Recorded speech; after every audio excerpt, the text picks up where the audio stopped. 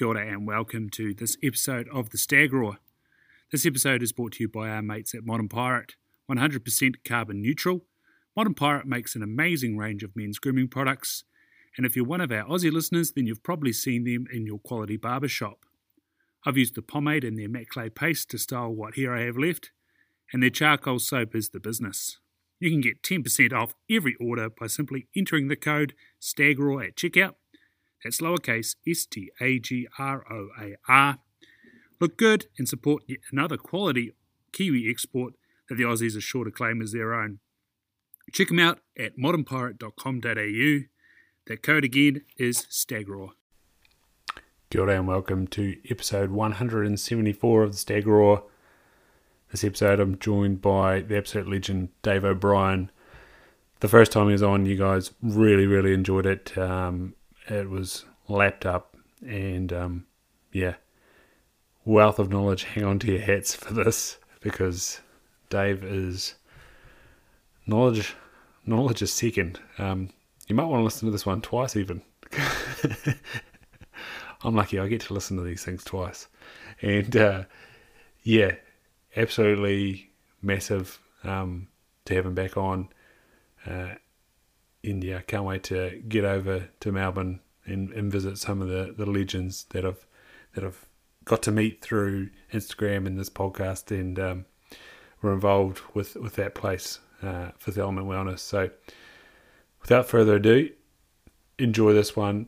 Make sure you reach out to Dave and myself. We'd both love to hear from you, as always, and enjoy. Cheers. Awesome.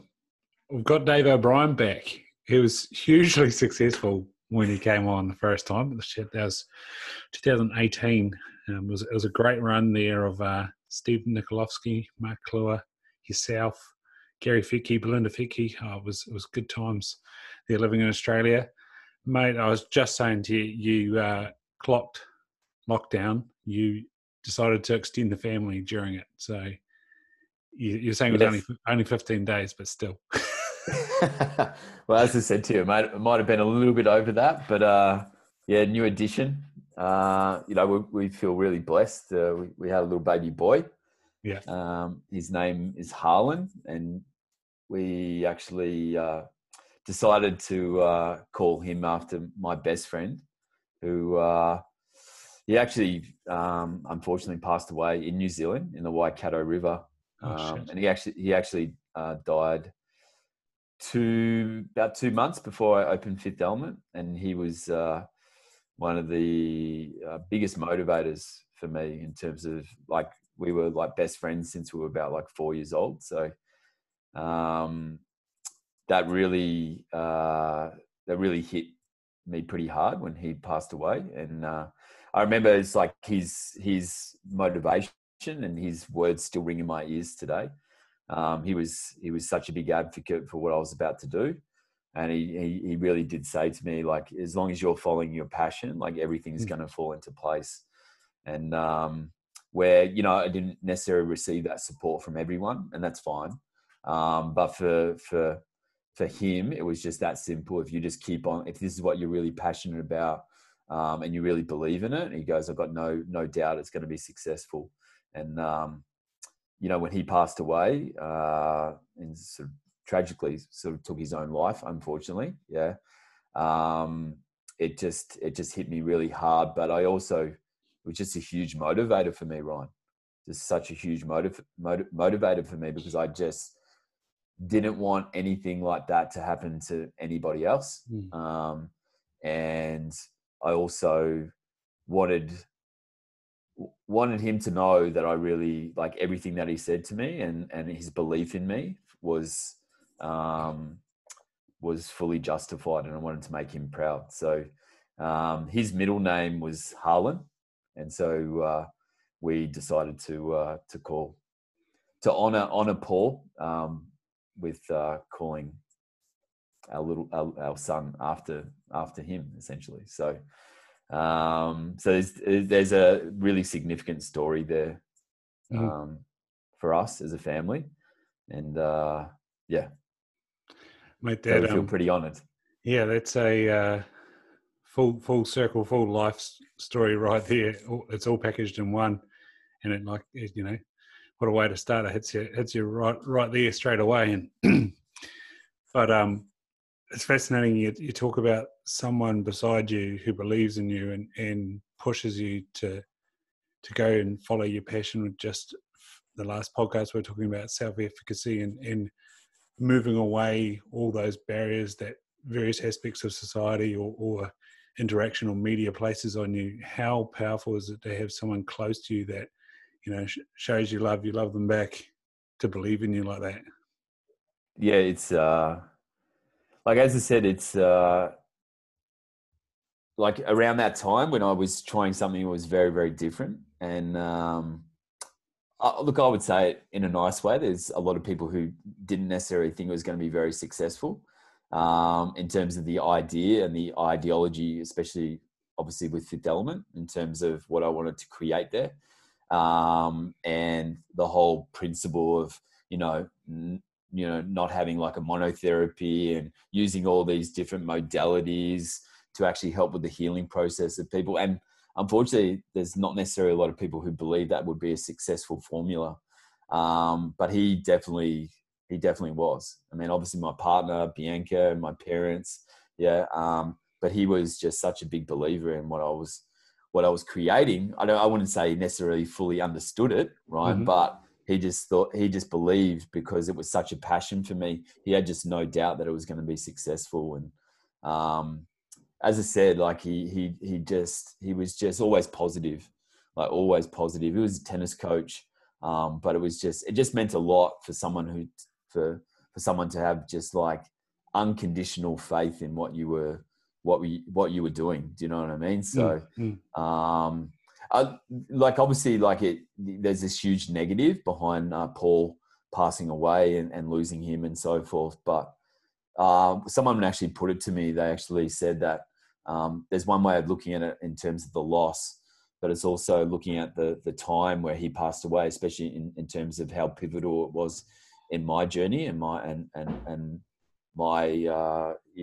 what I was creating, is that potentially he had guided me through a huge proportion of my life.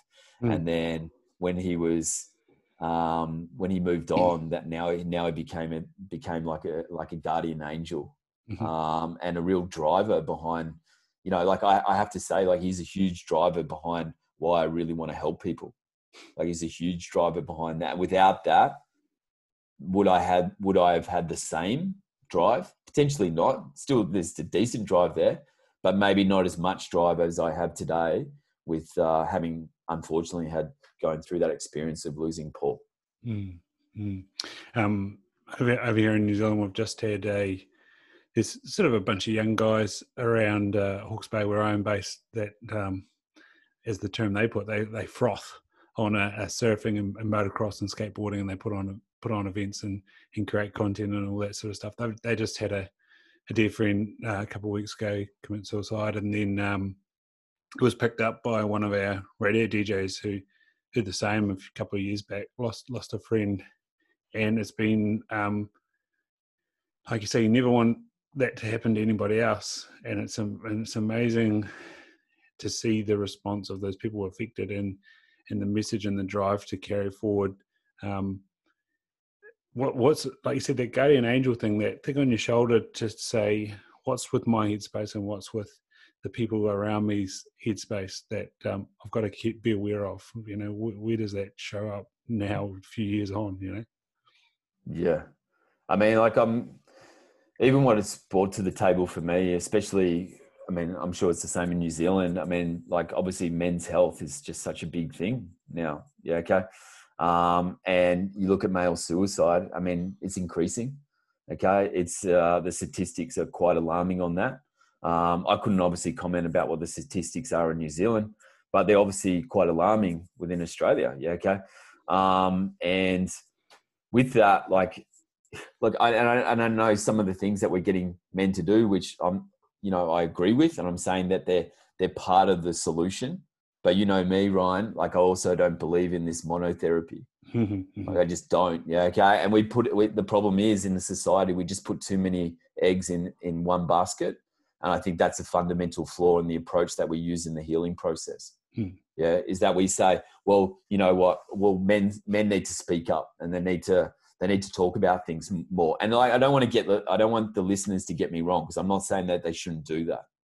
Okay, but I'm saying there's more to it than that as well. Yeah, okay, because look, I could say, you know, my grandfather, he fought in the Second World War, and there's one thing that I probably learned from my grandma, that Australian men have probably never talked about their problems from a very, very long time. Okay, and then male suicide wasn't such a big problem back in those days. Does that make sense? Now, once again, I'm not saying that men should not speak about their problems. Yeah, okay, they definitely should. Yeah, okay, that is one of the tools that can be used to solve this problem. But the problem is, it's not the only tool. Okay, like if I look at it from my perspective, what is one of the most alarming things with men is the severe drop in testosterone. It's crazy. Okay, like I'm lucky enough, you know this. I look at blood markers on a frequent basis. Okay, and if you look at something like free testosterone levels, okay, so free testosterone levels is the testosterone you have available in your bloodstream. And if you look at the medical ranges, and once again, which is really based on averages, okay, so there's flaws in that measurement. Yeah, okay, but free testosterone levels in the medical realms is anywhere from like 200 to 700. Okay, now there may be some evidence back in, you know, the earlier days that, you know, free testosterone levels in men may have been in the realms of like 800, 900. So extremely high, you know, maybe even around the aspects of like 1,000. Okay. And a lot of the young men that I see, like their free testosterone levels are in the realms of about 200 to 250. Okay. And this is men in their, you know, their late 20s. Okay. Even early 20s, early 30s. Yeah. Okay. And the problem that I have with this, okay, is that testosterone is what defines us as men. Okay. And obviously it's incredibly important for females as well. So I don't want to take away from that aspect. Okay. But it's what defines us as men. And also there's these poor images around testosterone as well, in terms of it makes us, you know, aggressive and violent. Yeah. Okay. And what I'd say with testosterone, okay, testosterone for men, take away the superficial things that you're going to read in Wikipedia and all these types of things that, you know, it might be, you know, increased bone density, help with lean muscle mass. Okay. Now, I'm not taking away from these things, because of course testosterone plays a pivotal role in these aspects in how we function. Okay. But let's just look at it. Let's just break it down. Like, testosterone is so important for men because it's actually in charge of our emotional health. That's deep. Okay, so it's going to actually stop us from getting things like depression. Yeah, okay, it helps with our ability to handle stress and cope with stress. Yeah, okay, these are key pivotal aspects, especially in modern society. Okay, and so there's if you can break it down, there's three fundamental things that affect testosterone. Okay, and you know, I won't try and get too technical here. Okay, but you know, one aspect is sleep and stress. Okay, so they basically say that one bad night's sleep could lower your testosterone levels by as much as 29%, like one bad night's sleep. Yeah, okay. So, and we see that, like I experience it. I see it in male clients. Okay, if they get a bad night's sleep, they're generally not waking up in the morning with a erection. Okay, they don't wake up in the morning with a boner. Yeah, okay, because your testosterone levels really peak about 3 hours upon waking. Okay, so you should really wake up. The analogy is like you should wake up with a tent pole. Okay, morning.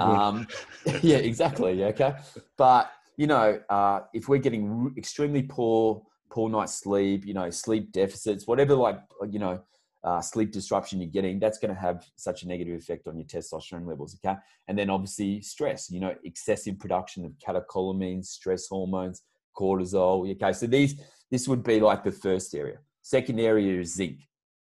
Okay, like, you know, what they say that 49% of the world agricultural soils are deficient in zinc. It's huge. Okay, and that's why zinc is becoming such a big problem. But the added burden here is like the issues within the gastrointestinal tract. Okay, because if you have issues with like hydrochloric acid, stomach lining issues, so bacterial problems like H. pylori, Helicobacter overgrowth, okay, issues in the small intestine, so complications like SIBO, small intestinal bacterial overgrowth, you know, intestinal permeability, then you have problems with zinc. Okay, and that's not even including the the deficiencies in the world agricultural soils. Okay. And then the problem, with having the low levels of zinc is like zinc preserves the testosterone you have available because it stops testosterone getting converted into other things like DHT, which causes male pattern baldness. Okay. Estradiol beta 17, which is like estrogen. Okay. So zinc actually helps to inhibit particular enzymes like aromatase, okay, 5-alpha reductase. So it actually helps to preserve your testosterone levels. Okay. So that's another big factor. And then the other big factor is like xenoestrogens. Okay. Chemicals. Okay. Because a lot of these synthetic chemicals and so forth, they mimic estrogen. Okay. Now, once again, if we've got a lot of food additives and food chemicals and all these types of things in our lifestyle, okay, that is not boding well for testosterone. So you start to add up all these things, which is what defines us as men. Okay. It's in charge of our emotional health. Okay. So once you start to add up all these things, and then a lot of the time we're looking at the free testosterone levels and someone's sitting at 150, 200, and we're going, that's acceptable. Okay. And it's like, so why aren't we talking about this? So we're talking about the emotional state, and I think that's great, Ryan. Does that make sense? Mm-hmm. But why aren't we talking about the other aspects? Okay. Because the only way we're really going to solve this problem is by addressing all of it. Yeah. Not just one aspect. Does that make sense? Mate, that's making so much sense. And you're speaking there about an industrial agricultural system of monocrop sprayed with pesticides and things like that. And then you look back at, I don't know, have you seen Sacred Cow yet? I haven't seen it yet, mate, but it's on my list. I don't need. I'm You don't a need convert, to, mate. So I don't need to be. Don't need to be converted, mate. As I said when I posted that, I watched it. This is no good for my confirmation bias. This film, but deep dark red meat, and Joe Rogan's always going on about how amazing he feels after eating wapiti for half the year, and it's like deep dark, high in carnitine, high in zinc. It's no surprise he feels so great.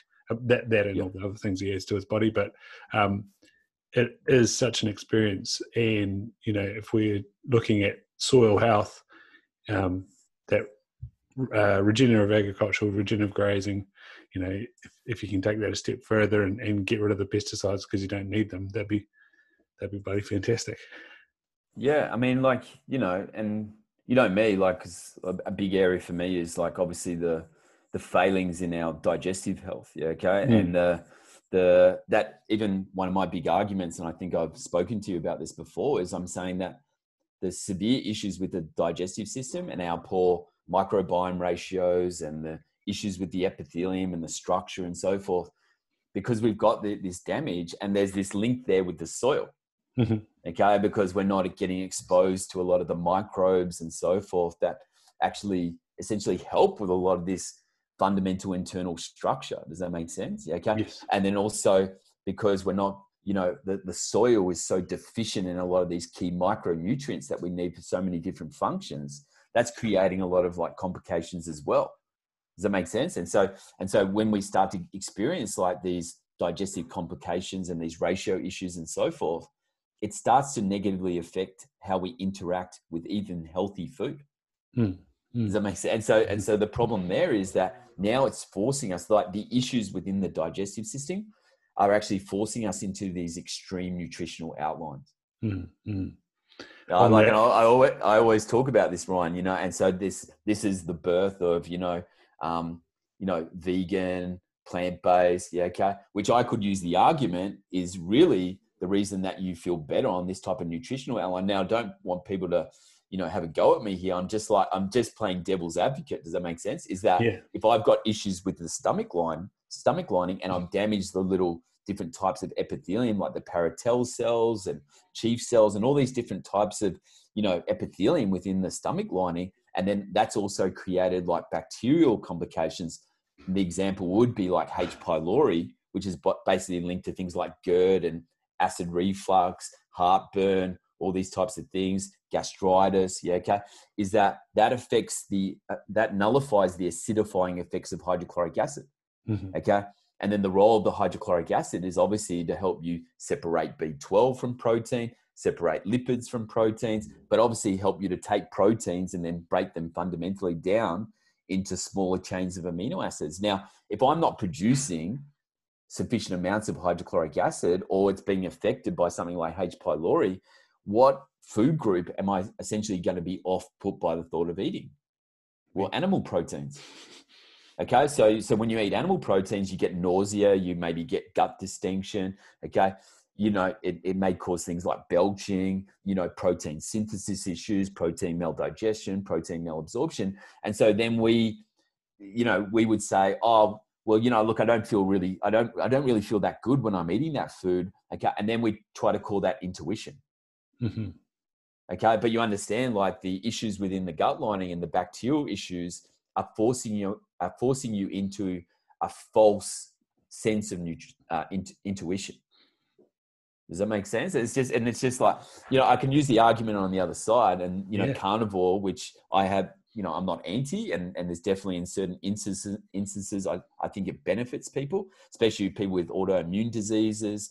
Okay, people with fermentation issues in the gut, especially like SIBO.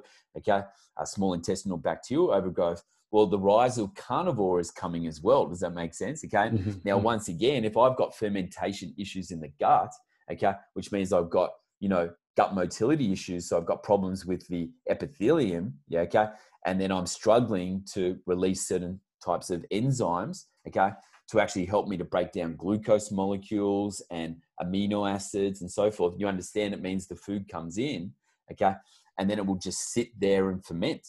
Okay. And then if it sits there and ferments, so you're affecting the transit time of the food, then obviously bacteria, okay, is going to follow where that indigestible matter is, or where that fermentation is taking place.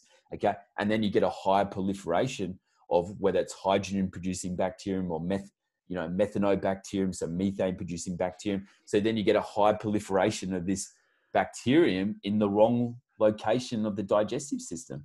Does that make sense? And then people would go, well, when I eat, vegetable fibers and fruit fibers and carbohydrate molecules, I get a lot of gastrointestinal distress. And I go, okay, yeah, I understand that. But does that actually mean that you only really going to do better with food that doesn't sit there and ferment? For example, like animal fats and animal proteins. Does that make sense? Yeah. Okay. Yeah. So like my big argument that I'm trying to get across to people, Ryan, is like, at least get the baseline right. Okay. Like at least, correct the foundations. It would be like if you're going to build a house, okay, you're not going to go in and start putting up the walls and the roof first. Mate, so where does one go to build a foundation? Like you think about elimination diet, and that's where I think you're in a privileged position compared to me in my optometric practice. And they, what are your comorbidities? What are your medications? And I'm just sitting there going, oh shit. Where do we begin? Whereas they're coming to you to begin. So where do we begin? Yeah, I mean, look, it's a great question, and I think I can give you like a really good analogy.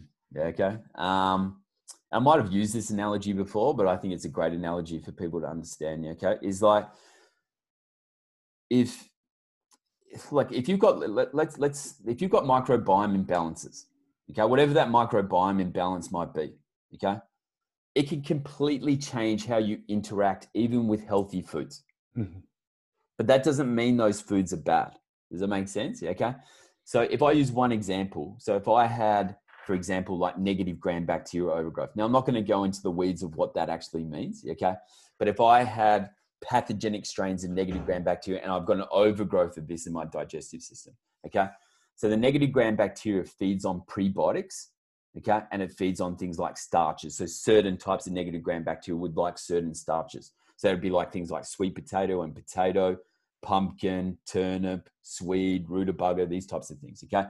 And then the fruit oligosaccharides, which are like fructans, okay? Mm-hmm. Well, that would be things like onions and garlic and asparagus and wheat and barley and sugar and brown sugar and leeks, artichokes, asparagus, and chicory root, yeah, okay?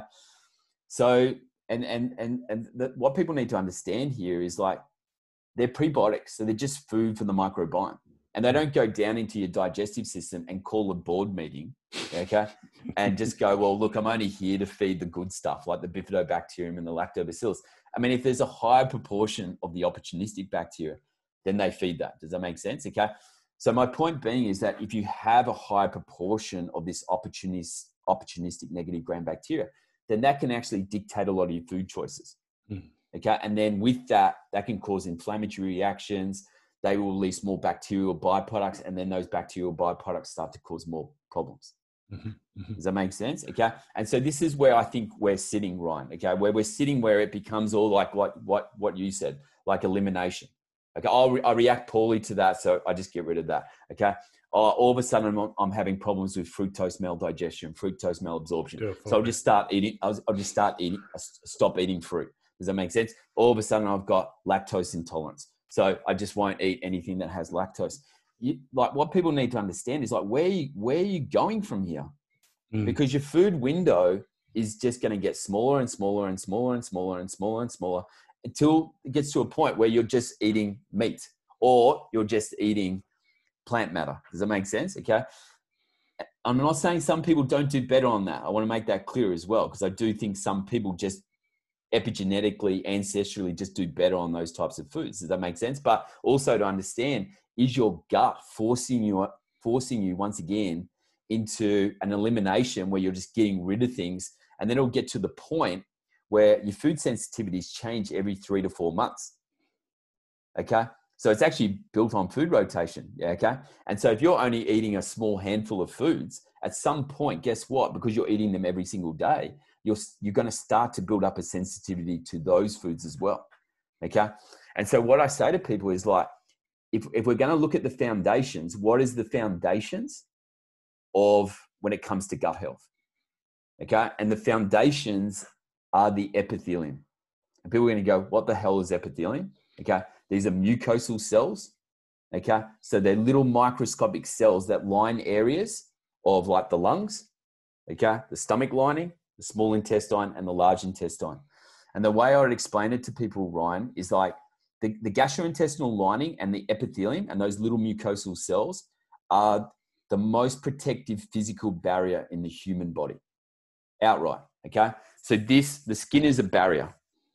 Does it make sense? Okay. So the skin is a barrier. I'm not taking away from that. Okay. And it's collagen. It's connective tissue. It's not the biggest protective physical barrier in the human body. Okay. That is actually your epithelium. You know, a certain layer of your gut lining, it's called the mucosa. Okay. And within that, you've got the lamina propria, GALT, which is gut-associated lymphoid tissue. Okay. So this is all to do with your immune system, because the gut is such a big player in your immune system. People need to understand that. Yeah. Okay. And if I stretch that mucosa, if I stretch that gut-associated lymphoid tissue, that would stretch for 240 to 300 meters. Unbelievable. It is an incredible protective physical barrier. Does that make sense? And so where I'm going with this is, surely we need to look after the integrity of that tissue, because this is the thing, Ryan, it's just tissue. That's all it is. Okay.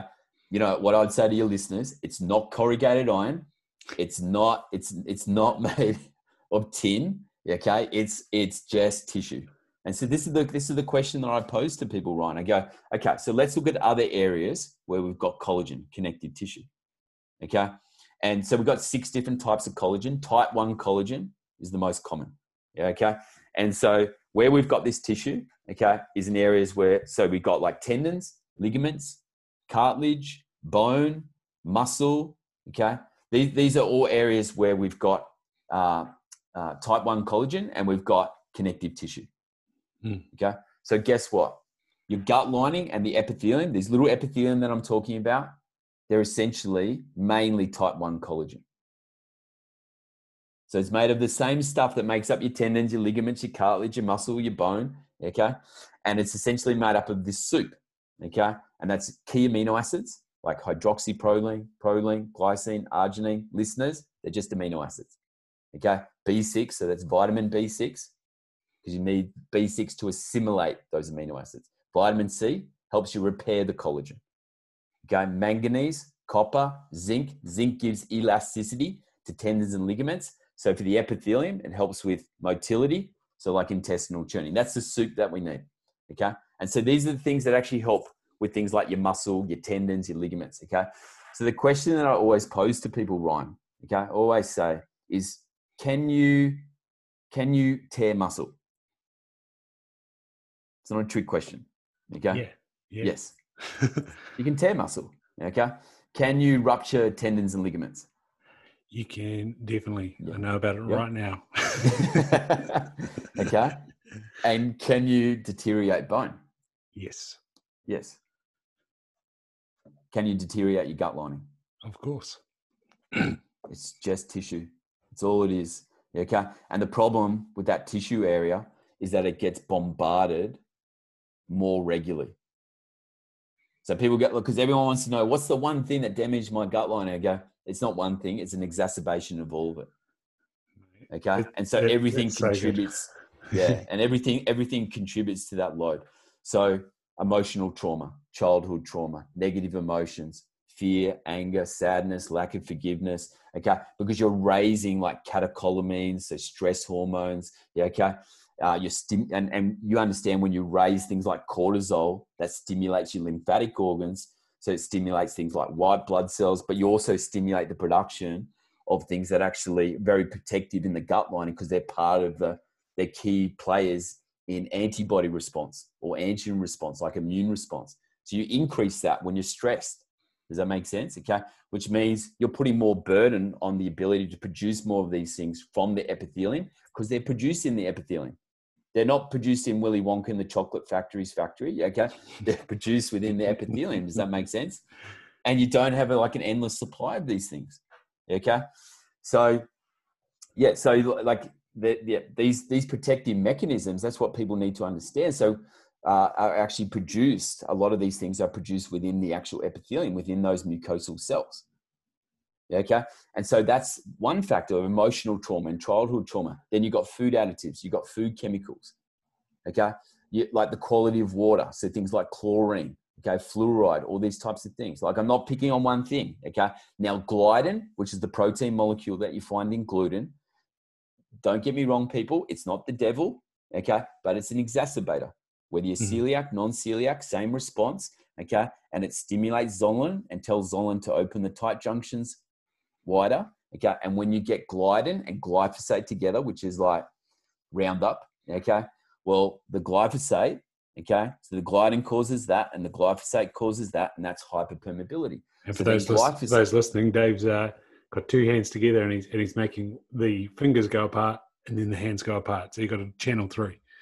Correct. Yeah. Okay. So, if I put my hands up again, okay, you've got one epithelium and you've got another epithelium. Okay, they should be nice and tight against each other most of the time, and that allows them to communicate.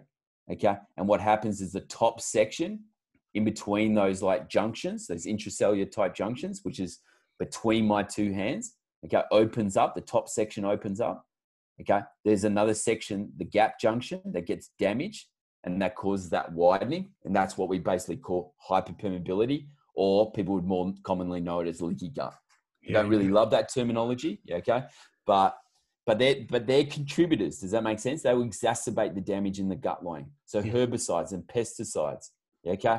Then your own immune system can damage your gut lining. So when you're producing too many pro-inflammatory white blood cells, like neutrophils, bacterial byproducts, like LPS, acetaldehyde. Okay, lifestyle factors, so alcohol, okay, cigarette smoke, okay, and I can just keep on going. More food sensitivities, food intolerances, anaphylactic reactions. So once you start adding up all these things, okay, that's a huge toll on those little epithelium. Mate, obviously with keeping with your hands in the gut, you have your fingers up to simulate the villi, and you spoke about motility there before. What is it that actually knocks those fingers down? So then you don't even have the top layer. Yeah. So look, one big factor, because obviously once again, there's many contributing factors to this. Okay. But if you look at like the brush borders, okay, so it's a little bit like the sea anemone. You've got the tentacles at the top, and then you've got the epithelium, you've got the brush borders at the top. Yeah. Okay. A big thing that actually causes like a blunting of the brush borders is actually just inflammation. Okay. Now I don't want to demonize inflammation here. Okay. Because inflammation is a perfectly normal response in the human body. Does that make sense? Okay. Mm. And it's just your body's response to a particular stimuli. Yeah. Okay. Yeah. Because like, once again, training causes inflammation, and that inflammatory response is actually a good thing, because then we produce anti-inflammatory mediators to combat that pro-inflammatory activity and then promote repair and recovery. Okay. And healing. Does that make sense? Yeah. Okay. But when you've got too much pro-inflammatory activity and there's too many pro-inflammatory proteins and mediators that are getting produced, they will actually blunten the brush borders at the top of the epithelium. And then the problem there, Ryan, is that affects your ability to release, certain enzymes to enable you to break down, so, that's where you produce things like lactase to help you break down lactose. Okay. Sucrase to help you break down sucrose, maltase to help you to break down maltose. Okay. Certain enzymes like dipeptidase, aminopeptidase to help you to break down, chains of amino acids. It's a key fundamental relationship. Does that make sense? Now, if I've affected blunted those brush borders, okay, is that going to affect my ability to release those enzymes to help me to break down those, particular molecules? Does that make sense? Okay. Yeah. And so then those molecules come in and they sit there and they ferment. And once again, they can encourage other issues like bacterial issues. Does that make sense? And so what I'm saying is, like, these epithelium, okay, and this connective tissue, its structure, the way to look at it is it's the key fundamental aspect that actually holds the environment together. Mm-hmm. Okay, so you've heard me say this analogy, I'm sure, but I say that if we've got a forest, it's an ecosystem, yeah? And this is an ecosystem. Like, what people need to understand, Ryan, this in here, that's an ecosystem. And what we're doing, just like we're probably doing to the ecosystem in terms of our environment, okay, and forests and the ocean and all that type of stuff, there's a similar thing happening to the ecosystem internal. Okay, because we're made up of 100 trillion bacteria. Okay, and the way to look at it, those little epithelium that I'm talking about, if I've got a forest, okay, and you've got the trees and you've got the bushes and you've got the grass and you've got the soil, and then you've got the animals that live in the canopy. Okay, they live in the trees, they live in the bushes. You've got the microbes that live in the grass and the soil, and that's the ecosystem.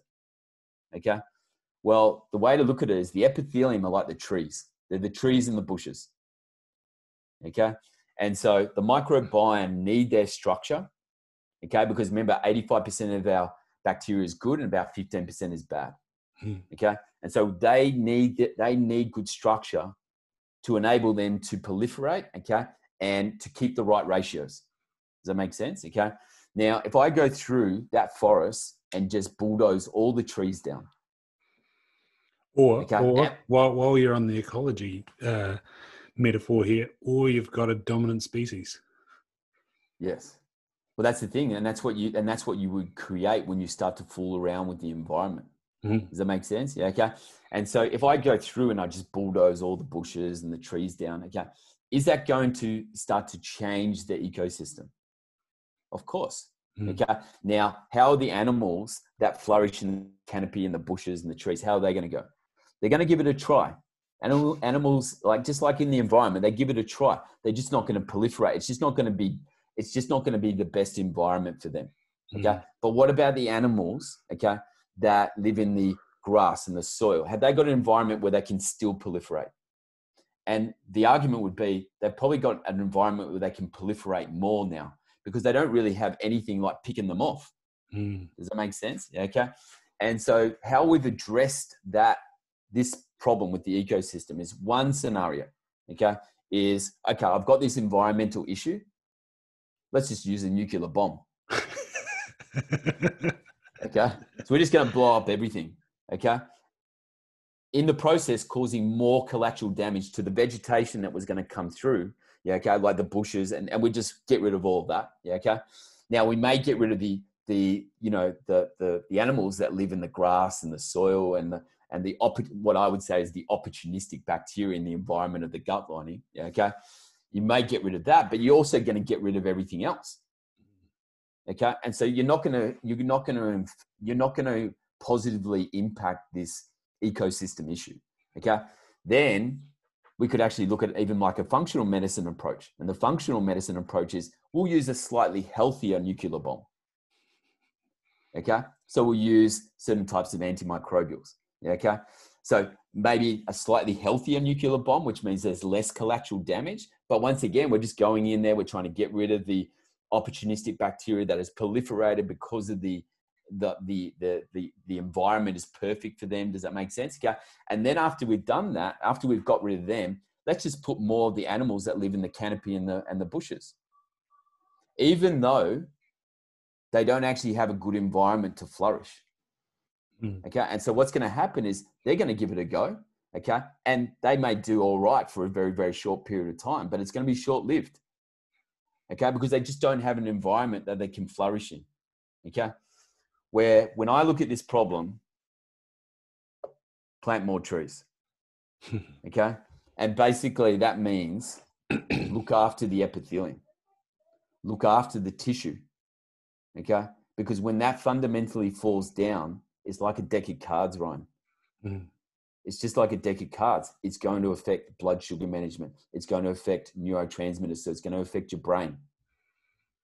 30 neurotransmitters are produced within the enteric nervous system. So you want to know why your brain is breaking down? There's a good chance it's because your gut is breaking down. Okay. It's going to affect your hormonal balance. Yeah, okay. And so with that, if I give your listeners where you're going to start, well, what's the foundations that I need for that epithelium? Okay. And that's key amino acids that ultimately you're going to get from things like slow cooked meats, bone broths, bone marrow.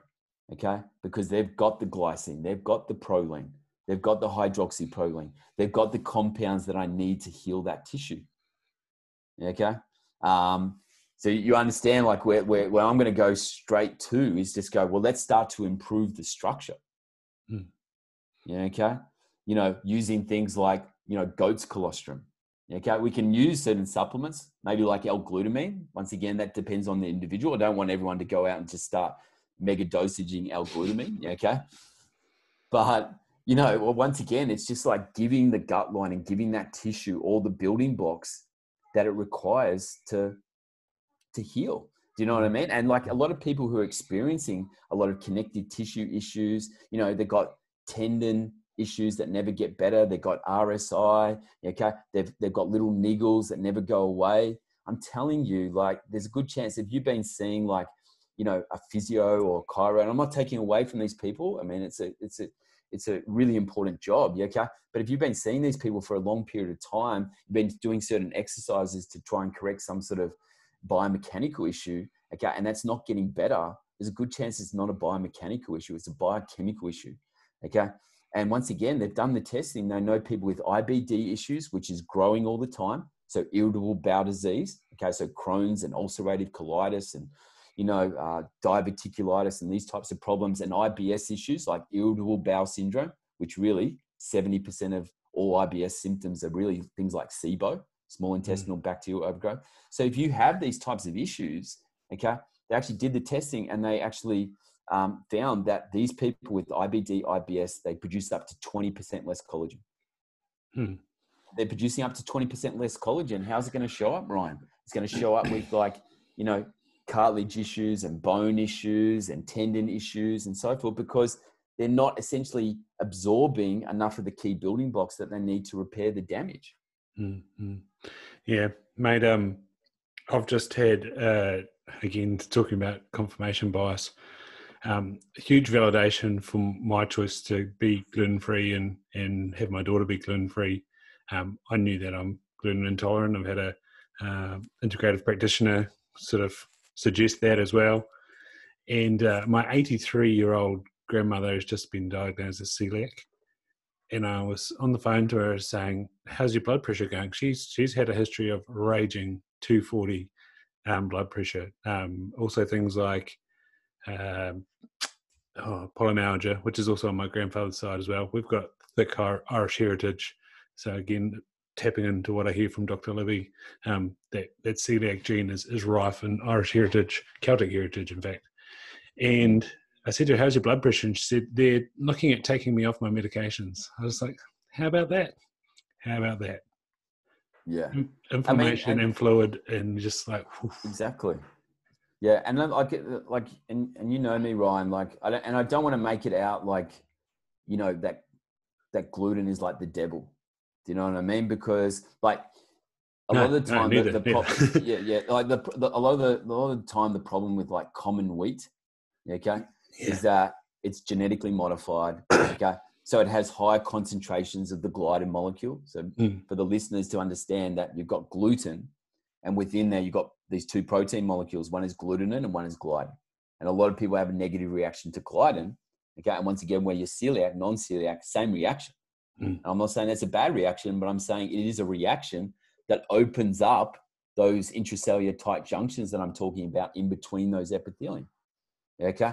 But once again, once you get it with these sort of, you know, common wheat that also has herbicides and pesticides and things like glyphosate, it's the combination together that becomes a huge problem here. Okay. Because the gliadin and the glyphosate together are like terrible twins. They're causing havoc. Does that make sense? Okay. And so that's what's causing the hyperpermeability. Okay. And it's just the fact that they put a higher gliadin concentration because you understand gliadin is binding. Okay. And they want the bread to be more sticky and binding so they can hold their sausage in their bread. And it's not like crumbly, like a lot of, you know, the ancient sort of fermented, you know, breads and so forth that come from more of the ancient grains, like, you know, things like rye and triticum durum wheat, yeah, okay, which is a type of durum wheat, more commonly known as semolina, yeah, okay, you know, spelt, all these types of things. Because I want to make it clear, like, once you get the gut environment to a good place, okay, because they've got lower concentrations of gliadin, it's not going to cause this exacerbation or exacerbate this complication within the gastrointestinal lining. Because it's just like, the way I would explain it, Ryan, is just an exacerbator. Does that make sense? So it's just making things worse, but it's not the sole culprit. Does that make sense? Yeah. Okay. Yeah. It's good. And, you know, you're speaking about mucus.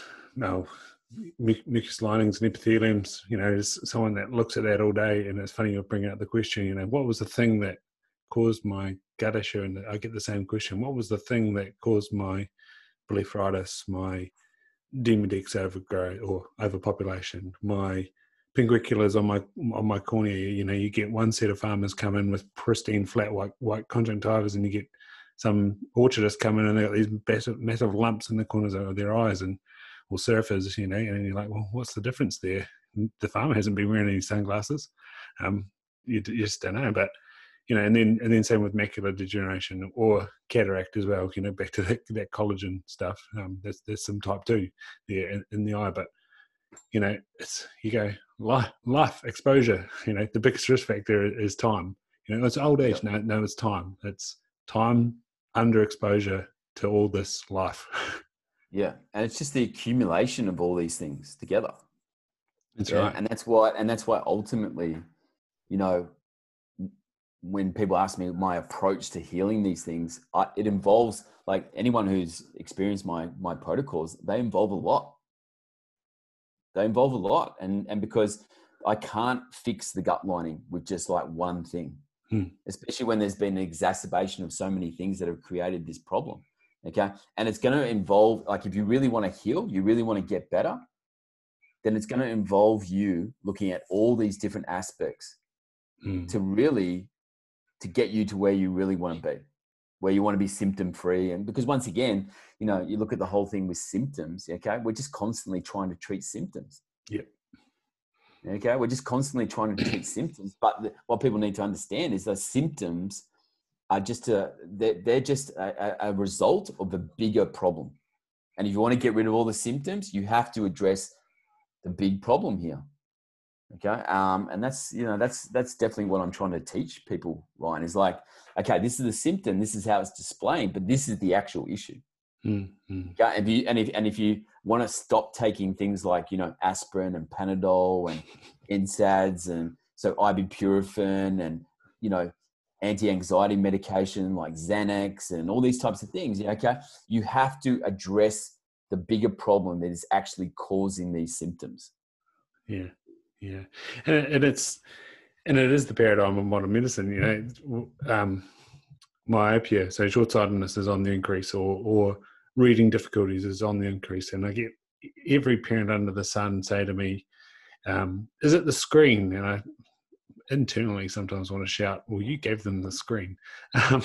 But it's like, no, the screen is just another near task, but it's the complete thing. It's the environment. It's the lack of connection. It's the reason they're on the screen. It's the fact that they're not outside. It's the food that they're eating. It's the da da da da da da da da da. Oh, it's the blue light. No, well, when are they on this? Are they on it during the day? Well, that's less harmful, but shouldn't they be outside? It's just like, how far do you want to unravel this whole thing? And are you serious, or do you just want something to blame? Yeah, and that's the thing. Like, I just say to people, it's just like, how badly do you want to get better? Which is sad, isn't it? Like, why do we have to be so hurt to get better? Yeah, I mean, look, like, I've been there. Like, unfortunately, I had to, push my body to the brink, and I've spoken about that with you, I'm pretty sure. Yeah. But I did that. I had to push my body to the brink for me to, and it was one of the most enlightening moments in my life. Like, the one thing I'd say, Ryan, is that I'm so thankful for the darkest moments in my life. Yeah. Like, because like the one thing I'd say to your listeners, those darkest moments have been my biggest teachers. There's no doubt about that. Yeah. Okay. Because they taught me so much about myself. Okay. And also they taught me ultimately how to heal my body. Okay. And I wouldn't be where I am today, like helping people with serious health diseases. Yeah. Okay. People with serious problems, if I hadn't have experienced that myself. Okay. Like, Carl Jung says you can't reach enlightenment without going through the darkness. Okay. So, but what I would basically say to people is, like, when you do go through the darkest moments, okay, it's there to teach you. It's there to enlighten you. Okay. It's not there for you to mask it and ignore it and avoid it. Okay. Mate, you bring up Jung there. Like, I have sort of a visceral attachment to Jung through some of the people I listen to. And then I quite like the concept of Stoic philosophy. I've read a bit of Ryan Holiday's sort of regurgitations on Stoic philosophy. How close do you get into the philosophical?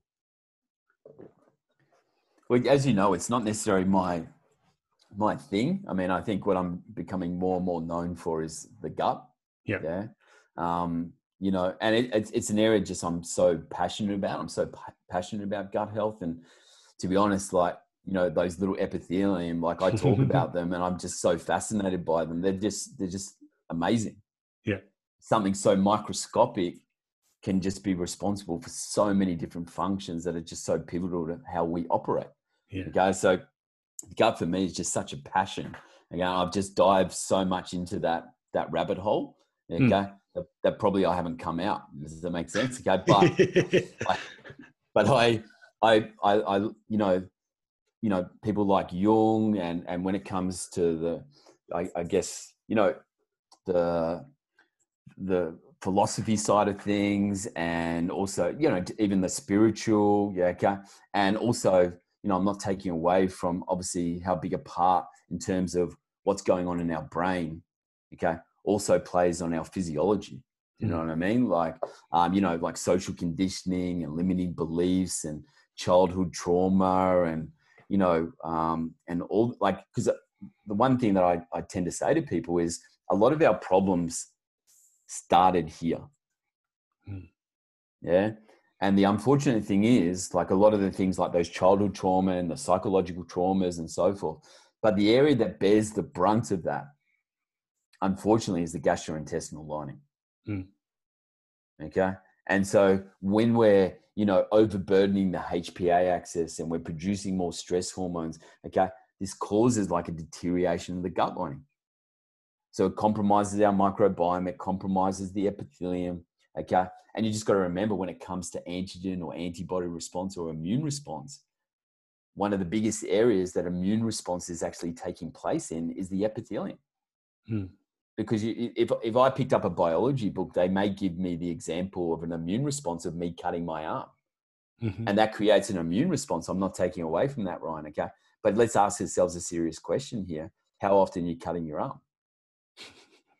Not very often, okay? How often are you breathing in particles?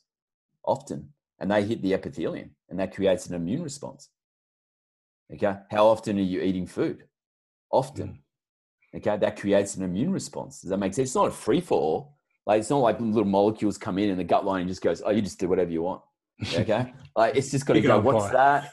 Yeah, okay? It's got to go, what's that? Yeah, we can use that. Okay, what's this? Oh, I haven't seen that before. Okay, we've got to do something about that. Does that make sense? Okay, so, and there's a high amount of, white blood cells that are actually produced within the gastrointestinal lining. There could be anywhere from like 10 to 20% of your circulating white blood cells, okay, coming from the gastrointestinal lining. It's huge. Okay, so there's, and maybe because of the deterioration of the gut lining, that scenario and the pressure that we're putting on that could potentially be getting worse. Does that make sense? Okay. And so when that gut lining deteriorates, okay, because when you look at things like neurotransmitters and hormones, once again, they don't just appear in your brain. Okay. It's not like magic. It's not like a magic show. Yeah. Okay. And these things just appear in your brain. It comes from the relationship of neurotransmitters, hormones. Okay. These compounds come from food. Okay. And then obviously the quality of the food that we're putting in our body, that interacts with the epithelium. Okay. And that interaction allows the epithelium to assimilate the singular molecules that we require for the building blocks for these particular compounds. And that I'm not saying it's the most important relationship, but from a starting point, it's a key fundamental relationship. Okay. So then the way to look at it is that your brain is heavily dependent, okay, on that assimilation process, so that it is getting the building blocks that it requires for neurotransmitters and brain chemicals and so forth. Yeah, okay. And so that feeds back to the brain. Does that make sense? Okay. Now, if that function is deteriorating, then it affects the brain.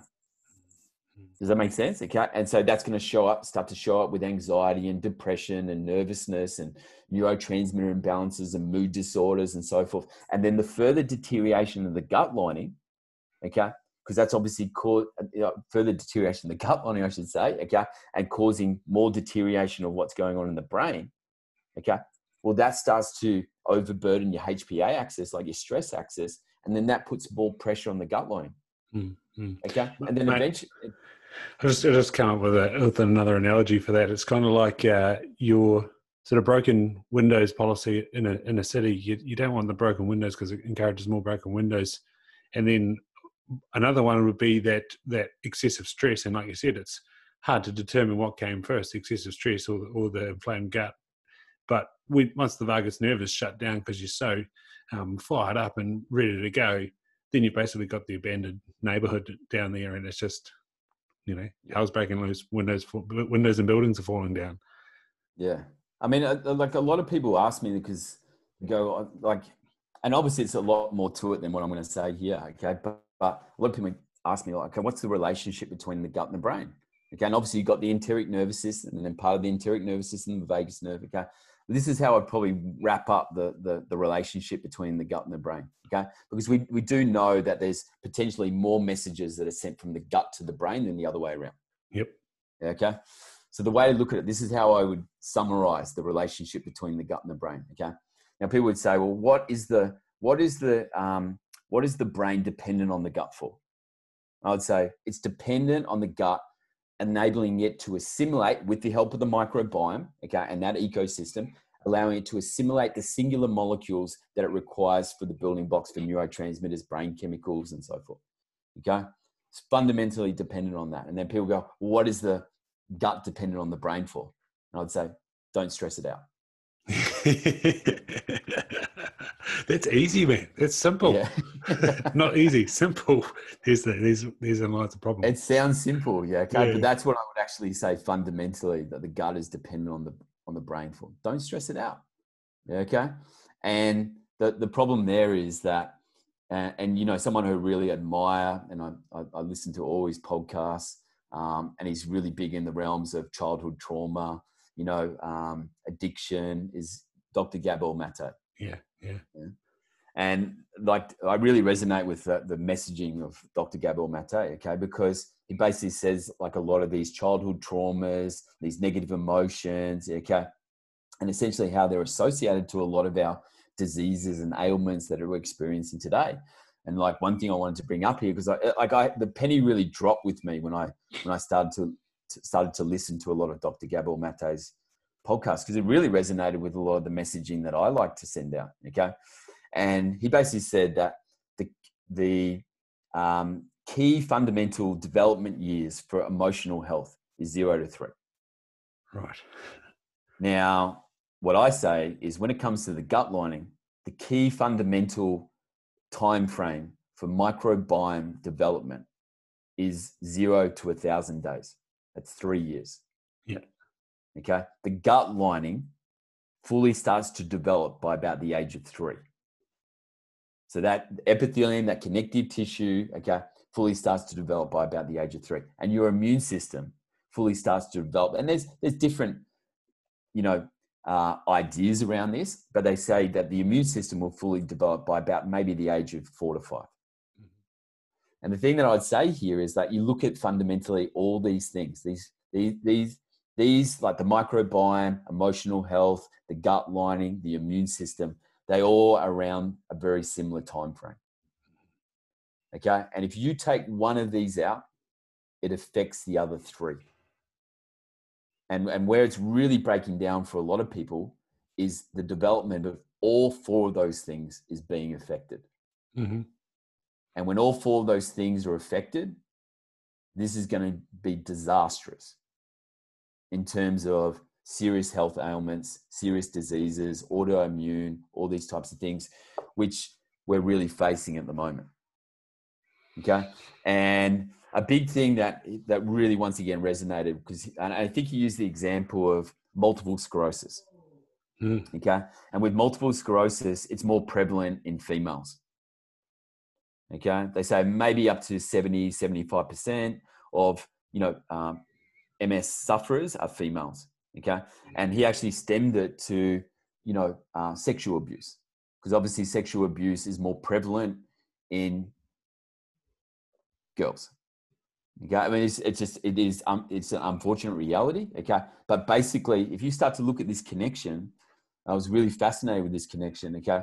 Is that if a girl from a very young age goes through the sexual abuse, it creates like a post-traumatic stress response or post-traumatic stress disorder within the young girl. And that's to be expected. Does that make sense? Okay. Because what would happen initially is she would produce high amounts of catecholamines and stress hormones. Yeah. Okay. And it gets to a point where the body has negative feedback loops to protect the body. You say too much, too many stress hormones, shut this down. And that creates this negative feedback loop to the brain to down-regulate the production of stress hormones. But in the process of down-regulating stress hormones, okay, it also down-regulates other hormones that are produced within the hypothalamus, the pituitary. So it affects things like the HPT axis. So it affects the thyroid. So it affects the thermostat, thermogenesis, okay, your metabolism. Yeah, okay.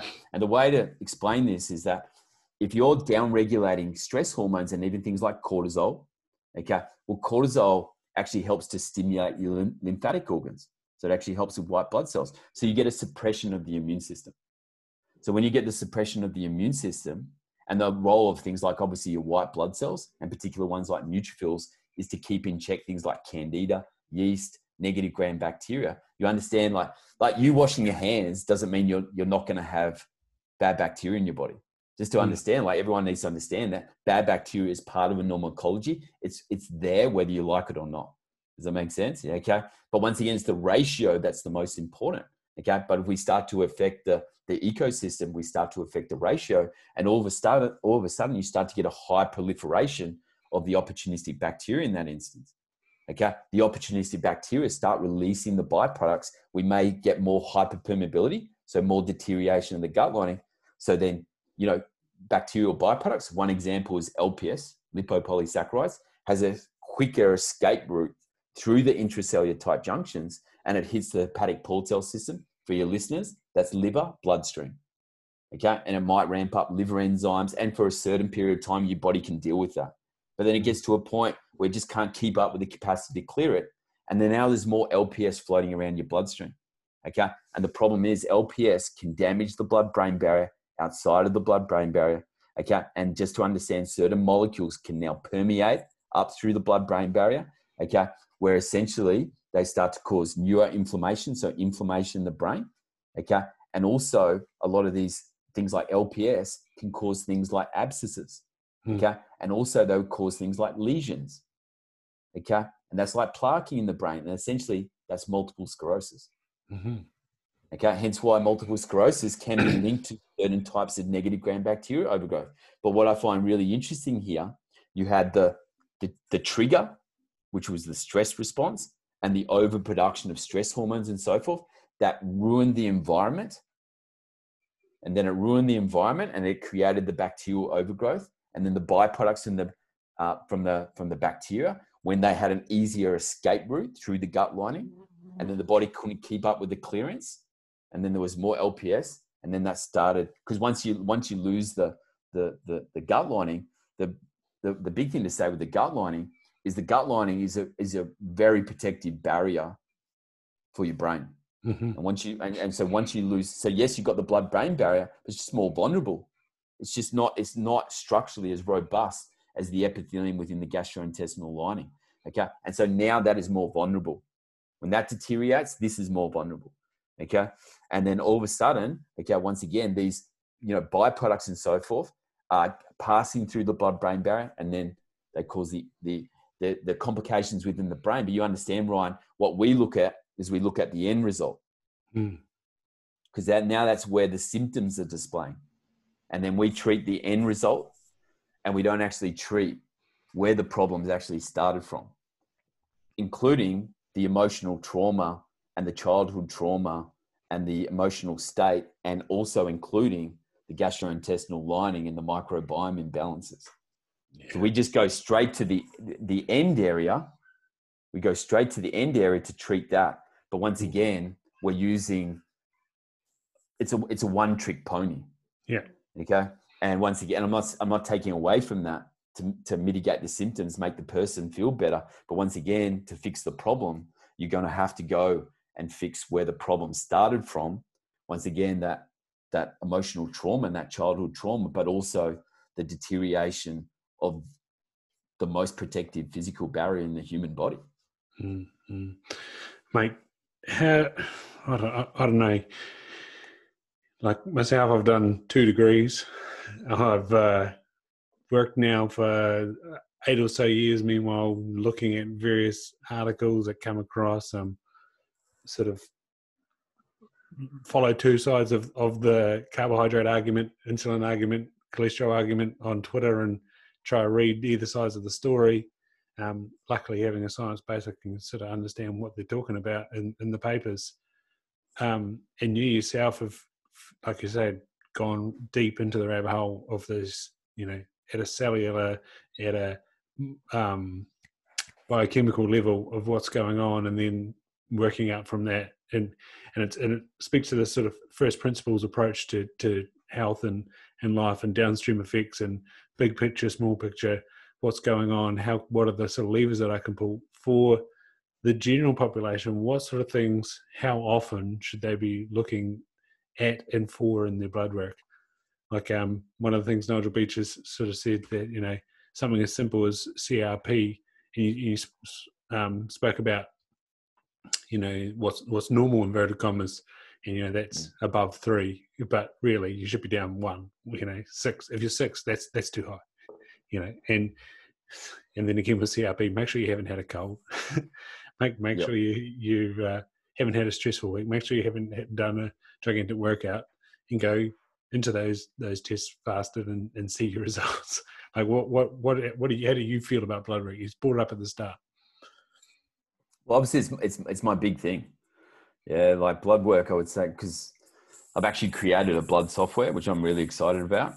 It's got my correlations in there. Mm-hmm. You actually put in the information, and it actually spits out the real problems. Because what people need to understand, Ryan, is that a lot of way that people are looking at blood markers is they're looking at the individual markers and they're trying to treat the markers. So even if I look at CRP, and so for me, I like people to be under 1, exactly like you said. Yeah, okay. It's a sensitive marker. Yeah. That's the problem. So if I look at CRP in isolation, it's not going to tell me much. Does that make sense? Okay. Because, the person might have had an acute injury, like some sort of trauma to a tendon or ligament or something like that. That can elevate the CRP. Does that make sense? Okay. Yeah. The most important information is the trends and the correlations, not me looking at an individual marker. Let me give you an example here. Okay. So if I look at something like hemoglobin, okay. So most of the time, because once again, they're looking at it and go, well, that is low. What can we do to boost this up? Or this is high. What can we do to bring that down? I'm not there to treat individual markers. I'm there to treat the problem. I'm there to identify. It just makes too much sense, Dave.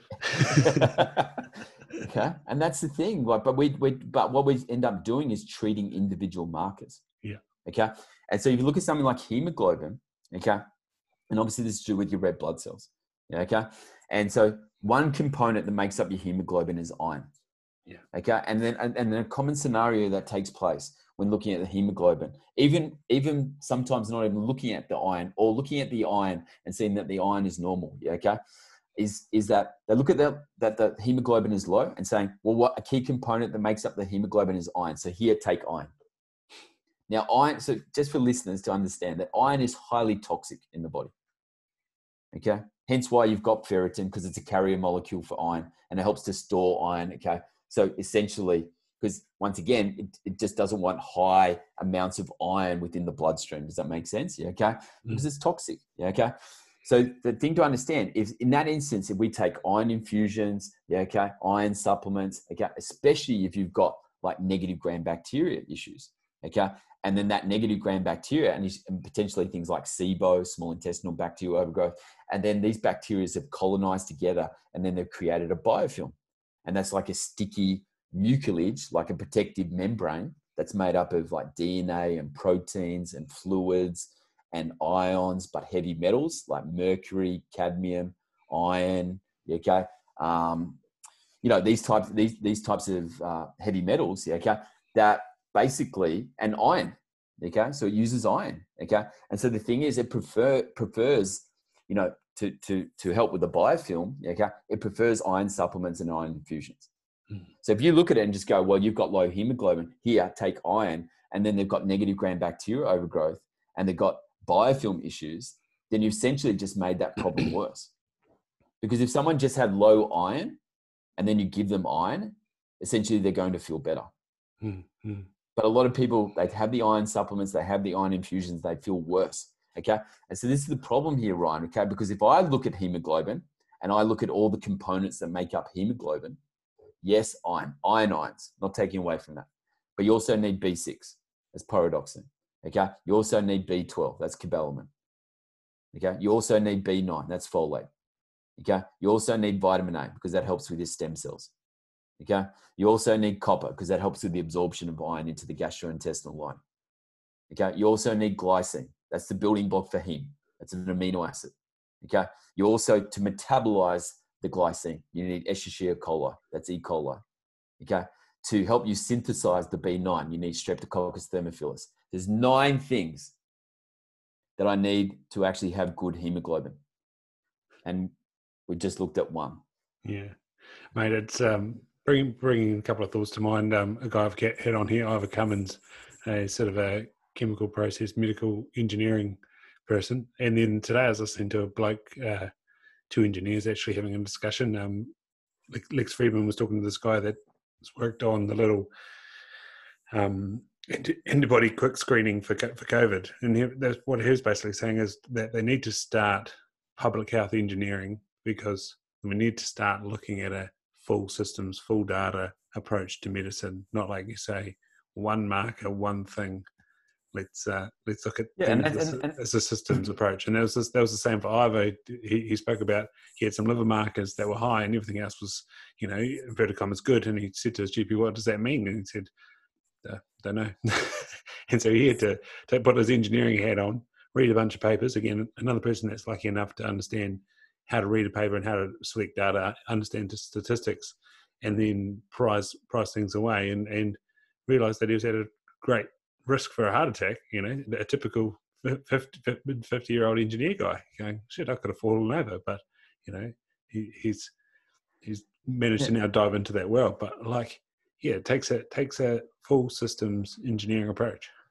Yeah. And so for the listeners to understand is that when I look at blood markers, I'm looking at the relationship of one blood marker to another. Mm-hmm. Then also I actually want your past blood markers. The problem is that we're looking at everything in moment in time. We're not looking at what was happening to you 5 years ago. I want that information. I need that information, okay? Because it's telling me the trends. It's telling me where the problem started from, and that might have been the acute phase of the problem, and now it's become chronic. Does that make sense? Because what people need to understand with blood markers, if I just look at a moment in time, there's many different scenarios behind that. Okay. And also what people need to understand is that healthy bloods generally ebb and flow. And people might go like sitting back and just thinking about that and go, isn't that erratic? And I go, yeah, it's normal. They'll be up and they'll be down and they'll be just, once again, it's just like, that's the normal function of the human body. Okay. And what is not normal for me to see in bloods is for something to be low all the time. Now, what would be the chance that every time you've had your bloods checked over 5 years, that something is always sitting low? That's something chronic. That's something that's not going away. So whatever you're doing in your life, okay, that's not going away. And what would generally not go away? Bacteria, gut lining issues. Okay, unless you fix it, it's not going away. That's one thing I can promise you. Like retroviruses and viruses, yeah, okay, these things eventually they go away. Okay, bacterial complications, gut lining damage, unless you fixed it, it's not going anywhere. Okay, and so that's a lot of the trends that when I'm looking at people's blood markers, I'm going, well, isn't this interesting? Yeah, okay, like things like the MEBs, the monocytes and the eosinophils and the basophils, there's a total amount of that. Okay? And they're like, you'd almost classify them like pro-inflammatory white blood cells. And when they're constantly high, okay, like sitting in the, like I've obviously got my optimal levels, but they're sitting high all the time. Yeah. Okay. That's actually a sign of hyperpermeability taking place in the gut line. So if they're regularly high like that, then I'm going, okay, hyperpermeability is taking place. I'll use obviously other blood markers as well to support that. And then I will basically back it up with how they're feeling. Because most of the time, how I look at it is I look at the blood markers first. Okay. I already have an understanding of how they're feeling. And then basically I go, well, this is the problem. This is how you'd feel. And they just go, yep, yes. How do you know? Okay. Like they just like, you can see them just looking at me, just going, oh my God, how does he know that this is how I'm feeling? Because it's I've identified the problem. Does that make sense? I'm not identifying symptoms. I've identified the problem. And then the problem, that's the symptoms that you have with that problem. Yeah, you're not reading minds. Sense? You're reading information and data and trends. Yeah, and so what I'm picking up in people's blood markers, okay, I will pick up certain markers that are a reflection of negative gram-bacteria. So you've got really elevated fasting insulin. Okay, if you've got really inconsistencies with your white blood cells being really high, but also really low. Your GGT, gamma glutamyl transferase, is the liver enzyme. Now, unfortunately, in the medical realms, they just use it as a fatty liver indicator. Caffeine sensitive. Okay. They'll go, okay, so we'll just say, some sort of complication with fatty liver. And I go, well, GGT, it's like that liver enzyme, gamma glutamyl transferase, it's the glutamyl cycle, but it's a reflection of the glutathione cycle, the master antioxidant. So it's your ability to synthesize, it's really telling me your ability to synthesize glutathione, which is one of the best reflections of longevity, if you're asking me. Okay. So what's most important for cataracts. That's what drops down as a cataract forms. It's glutathione. Yeah. Well, you're talking about your mitochondria and your cells, yeah, okay, like glutathione, yeah, okay. Your ability to recycle other antioxidants like vitamin C and vitamin E, glutathione, yeah, okay. Your ability to, it plays a role in phase 1 and phase 2 liver detoxification, yeah, okay. Your ability to clear plastics and heavy metals and bacterial byproducts, glutathione. And you actually look at it, like, as I said, glutathione is one of the best reflections of longevity. Okay. And like you look at someone's like GGT levels. Now, what I'm looking at it for to understand what someone's glutathione pools are doing. not telling me some sort of symptom of fatty liver or something like that. Okay. It's telling me where their glutathione pools are sitting. So if the GGT is always sitting low, it's telling me that they have a poor capacity to synthesize decent amounts of glutathione from the liver. Hmm. And what I'm assessing is what's causing that. Okay. Well, bacterial byproducts like LPS catabolizes your glutathione pools. Okay. So if I'm looking at it and the fasting insulin is really high, the GGT is really low, okay, they have these inconsistencies with their white blood cells. So you understand that then it's the correlations, okay? And I don't want people to just like these correlations I've created. I don't want people just like go applying these willy-nilly because it doesn't necessarily mean you understand the correlations. Does that make sense? Okay. So, but I take these correlations and then I go, well, that's actually a reflection of negative gram bacteria. Okay. And so I actually know what the bacterial issues are that they're dealing with. Now, if I want to, then obviously I can just do stool testing to confirm that they have the negative gram-bacterial overgrowth. Okay. And so now I know essentially what they're going to be experiencing, because a lot of people with the negative gram-bacterial overgrowth and the excessive amounts of LPS, they tend to have like blunting of the brush borders. Okay. They're going to have issues with pancreatic beta cells. So they're having inconsistencies with insulin. So blood sugar management dysregulation. There's more pro-inflammatory proteins. So they tend to have more inflammation, especially where they've got articular cartilage. Okay, so like puffy fingers, sore fingers. Okay, another area where you've got high articular cartilage, like the neck. So the neck tends to be tight all the time. They're stretching it all the time. Okay, it doesn't matter how much they release their upper traps. They're always tight in the neck. Okay, they tend to, also have, almost like sinusitis type scenarios, blocked ears. Okay, dull pain behind the eyes. Okay, tend to get like blocked nose. Okay, they tend to be congested a lot of the time. Okay, and they get like brain fog. Okay, like this dull feeling, this light feeling in the head. Okay, and then you can also be more prone to autoimmune conditions, urinary tract infections, pneumonia, meningitis. Okay. So once again, it's just like, it allows me to identify, and then they obviously having issues with the fruit oligosaccharides, potentially the starches. Okay. So it like, if I look at the bloods and I look at it in the correlations, Ryan, then I can identify the actual real problem. It's too easy. But not if I look at it in individual, like if I just look at individual markers. And just start addressing things based on the individual markers. Because the thing that I would say, Ryan, is that once again, the hemoglobin is not the issue. The hemoglobin is a symptom of the issue. And if I just address the hemoglobin, I'm addressing the symptom. So I think as a patient, I don't know what the advice is. How do you ask more whys is this just medicine is broken? I get a little bit disheartened on this topic. I don't want to people to get pessimistic when they listen to me, because I'm very optimistic. Good. Give us some optimism. About the future. Because if we start, it's not to say that understanding the individual markers and specialization is required. I agree. That makes sense. And I feel like we've gone through a period of specialization, and maybe for a reason. Does that make sense? Okay. But the body does not work in compartments. No. And that's the problem. Because if I always look at the head and I'm just looking at the issues in the head, and I've only got someone who's looking at the issues in the head, then I'm missing the gut. And likewise, if I'm only looking at what's going on in the gut and not looking at what is going on in other areas of the body, then I'm missing potentially the head. Or I'm missing some other area in the body. Does that make sense? Okay. And I think all our years in going through this specialization is really setting us up to become more generalists. Okay. I'm going to add some optimism to that as well.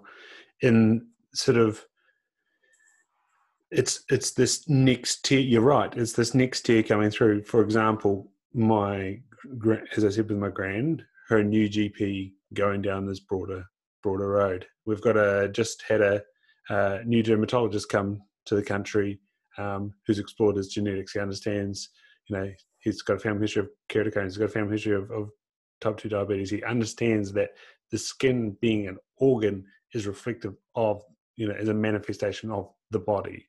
We've got an ophthalmologist now who's a maxillofacial specialist, but also a glaucoma specialist. She understands that glaucoma is a problem with metabolism. Does this person have sleep apnea? What else is going on? We're starting to see these conversations happen in medicine and health of why, not you've got glaucoma, let's lower your eye pressure. You've got dermatitis, here's a steroid cream. And even in the aspect, and I'm not I don't want people to get me wrong here. Do you know what I mean? Because it's essentially this is just about us getting better. Yes. It's just growth. This is all I'm talking about here. The worst thing you can do is just stay stagnant and say, oh, we've got the formula, because we know we don't have the formula. Yeah. Yeah. Okay. This is just about growth. This is all I'm talking about. So, in the example of something like nutrition, how can someone learn nutrition? I'm not taking away from people who've learnt nutrition. I'm not having a go here. Okay. But how can I learn nutrition and not understand gut health? Yeah. You have to learn about gut. The interface. You have to learn about gut health. You have to understand microbiome back to front. You have to understand the epithelium, because the problem is then you're applying a technique that is based on perfect scenario. And perfect scenario does not, we're dealing with human beings here. And that does not exist for many people. Okay.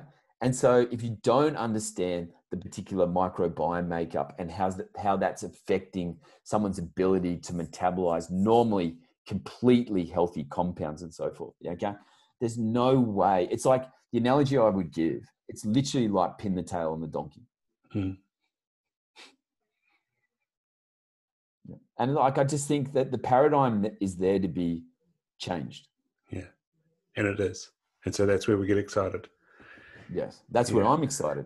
Yeah. Okay, because I think the new paradigm needs to be, you want to learn about nutrition, you got to learn about the gut. Nice. Yeah. And that's only one example. Does that make sense? Okay. Now, you don't want to learn about the gut? Well, maybe don't learn about nutrition. I don't know, that might wind people up, but I'm just saying it's also there for people who've learned about nutrition. It's there for growth for them. That's exciting. You have got me excited as well to read some papers. Mate, I'm sure people are going to want to come find you. Where do people find you now? Still Dave O'Brien, aren't you? Yeah, I'm still Dave O'Brien. Look, obviously, I've stepped away from Fifth Element. Not an easy, definitely not an easy decision. It's not something I ever wanted to do, because the one thing I say with Fifth Element is like part of my soul.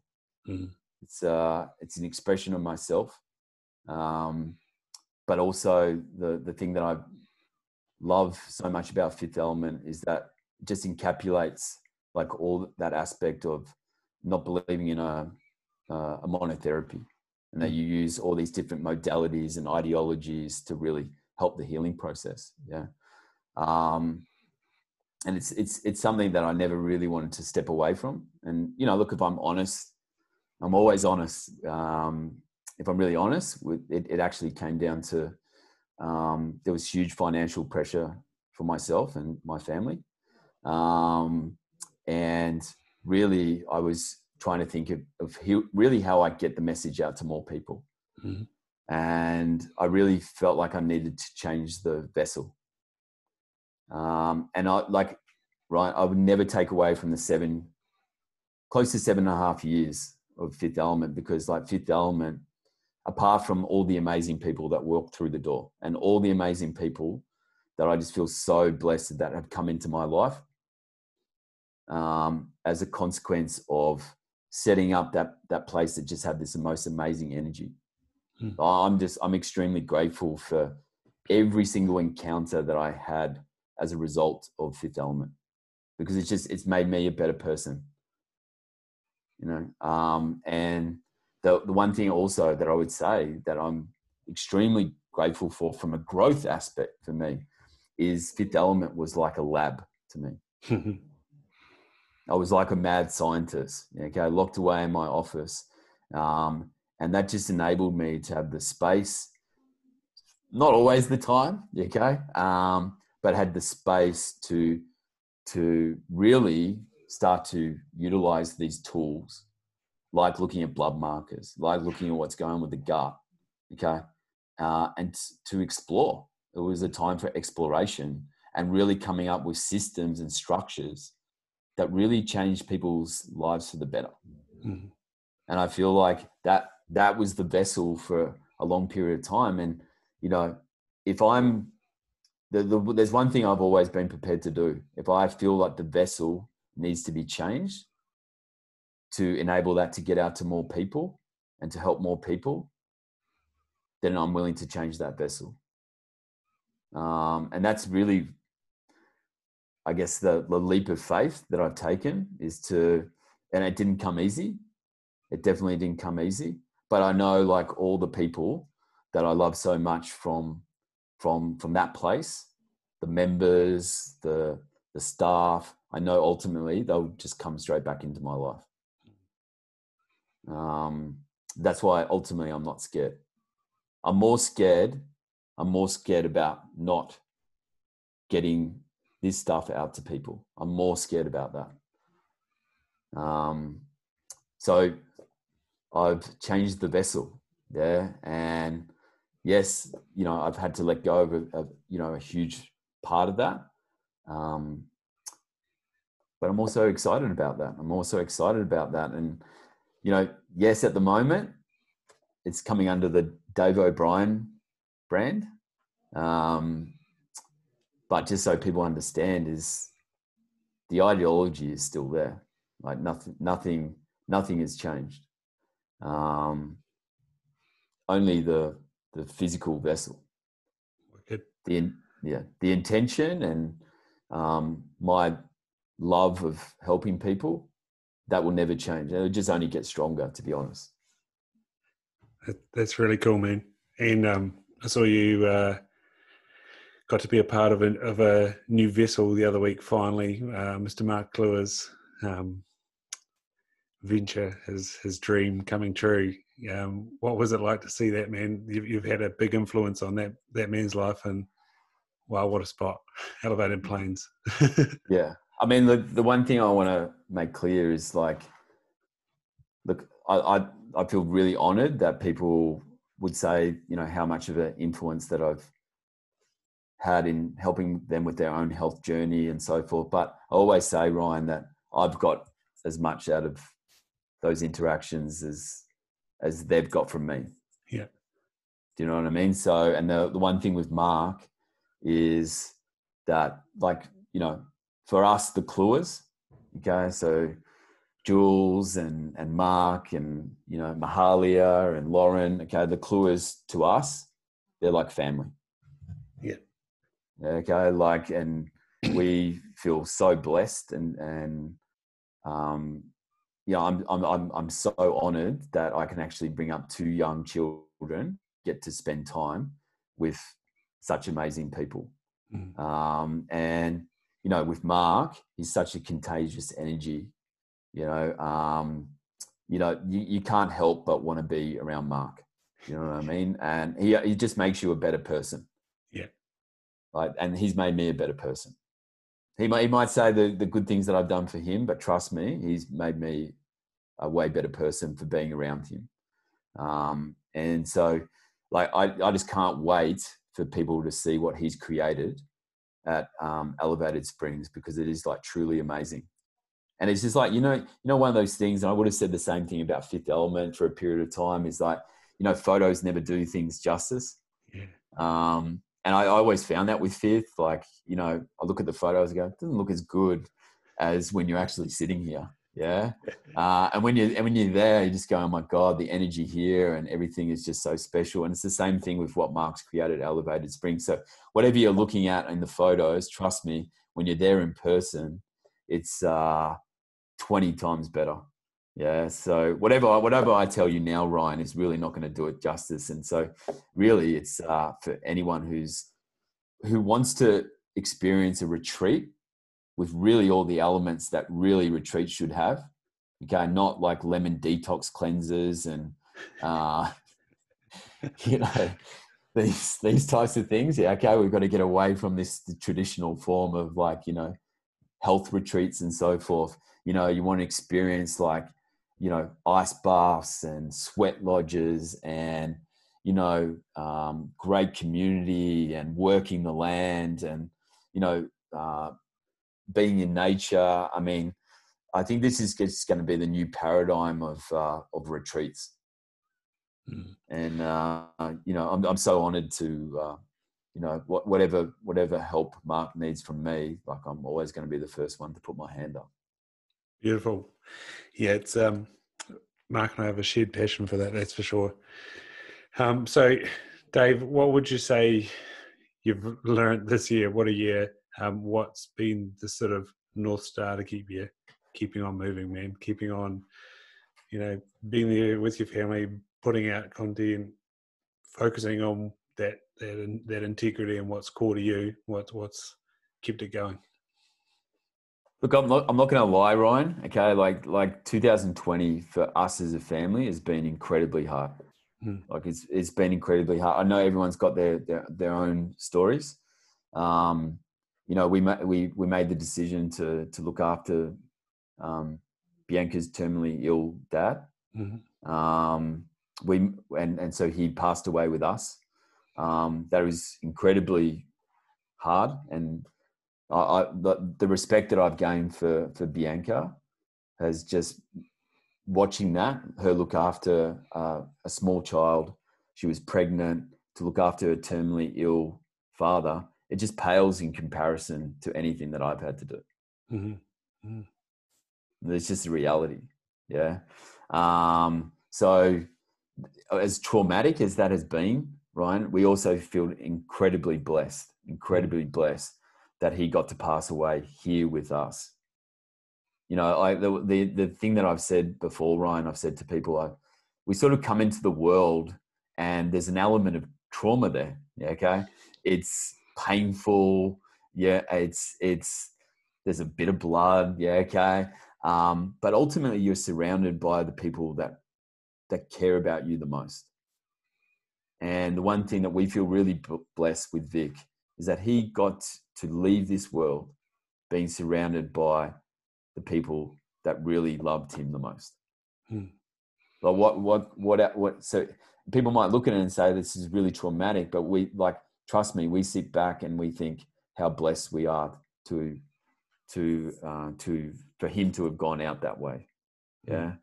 And so this is the one thing I'll say, like, you know, and to leave a business that has been such a huge part of my soul and an expression of myself, and that it's just the memories, okay, and the people that have walked through the doors, you know, people like Josh Coleman, you know, Mark Clure, just ultimately like it just attracted such amazing people. To let go of that, you know, I remember like my exit speech, and I had a lot of things that I wanted to say, and all I did was cry for an hour. That's all I did. I just cried for an hour, and that tells you how much that place meant to me. And a lot of people said, I felt so embarrassed that I couldn't even say anything about 7.5 years of my life there. And people said, you didn't need to say anything. Yeah. Now I can look at that and say, this is traumatic and this is terrible. Or I can look at it and just go, how blessed am I to have experienced that and to have had a lab that's enabled me to create tools that I really think can better people. And that's, once again, that you know what I said to you almost right at the start, where I said a lot of people look at the darkness, yeah, okay, and they look at it as an inconvenience. They look at it as like, how do I escape it? And for me, I embrace it. Yeah, because it's just like, once again, I'll look at 2020 and I can say it's been painful, yeah, and it's been hard, okay, but ultimately it's made me better. Yep. Couldn't agree more, man. Thank you so much for your time, Dave. It's been so good to do this again, and we'll have to do it a bit more frequently, and hopefully we can get some of this travel stuff sorted, and I can finally get to Melbourne again and connect with so many amazing people that I've met there, and give you a hug and go to places like Elevated Springs, and just can't wait. Can't wait to get over there and visit. Yeah, I mean, I'd love that, mate. I mean, I think the one thing, and I'm sure you're the same, is that this is great, and this is great that we can do this over Zoom and so forth. But human connection, and nothing beats it. Absolutely. Yeah, like nothing beats it. And how healing it is on the body and is second to none. Yeah. So I look forward to that embrace, mate. Brilliant. I'll press stop and yeah, thank you. Have a breath. Through the nose, out the nose. You need to engage that vagus nerve we were talking about, stretching the stomach, and it's exciting. It's exciting what we can learn, what we can understand, how we can be better, how we can grow. And I think what I took away from what's got Dave through this year is perspective. And I spoke about Stoic philosophy there, and I think Buddhism is sort of accepts the concept of suffering and finding the growth, finding the beauty in the dark moments. Definitely on Saturday, that run, and often walk, sometimes crawl, was dark. And the further I get away from it, the more comfortable I feel. Obviously, still hurting. And if you saw the Stagger Instagram, you would have seen that I made the decision to change that run to the 53, which was hard to do, and I can't help feel like I'm disappointing a number of people. But that's probably real. Prior to all this training, the longest I'd run was 12Ks. I've run three or longer than marathons in this training. I've done plenty of half marathons in this training. Half marathons before going to work. And so I definitely feel the fitness is there, but these ligaments, 6 months isn't enough to prepare for 101 kilometres, as much as I'd love to do that. I was listening to Lydia O'Donnell talk the other day to Brodie Kane, and one of the things she was sort of talking about is sort of getting her athletes to be realistic about, that it should take you 2 years to train for a marathon or half marathon. I was listening to that going, that sounds like really good advice. Obviously I've got a long training history with rugby and water polo and swimming, but ultra running, it's no joke. I've got full credit to the likes of Hales Woodworth, who was the person that said always enter the longest race when I was going to enter the 53, and I took her up on that challenge. I been doing the program for that intention, but yeah, we're 2.5 weeks away. Actually got the entry change. Outside of the period, they let me do that. I suppose they don't want to be peeling broken people off the course. So that's what's going to happen. I'm still going to get that awesome view from out the top of Mount Herbert. Just might miss the sunrise at Akarai Harbour, but I'm sure it will be pretty good at Port Levy too. So yeah, it's going to be a great day, and I'm bloody excited about getting down south. As I said in the last podcast, if you see me around, I'll be at Subfocus on the 30th, Stone Cold Sober. So yeah, I'll be good for a yarn, and down in Wanaka for a few days, Invercargill, Dunedin, Christchurch. Sing out, see if we can catch up. Be bloody good. This is going to be the last episode for the year. There's too much shit on. Although I'm going to bring the microphone with me and the laptop with me. So you never know. You might get a little bonus episode in the next couple of weeks if I can find some time and find some internet to upload it. If not, well, obviously a happy Christmas, because there won't be an episode before Christmas. And if we don't get one in between, have a great new year, and I'll see you in January. Lots of love. As Dave said, cherish and value the blessings of being around people that you love. Have a good one.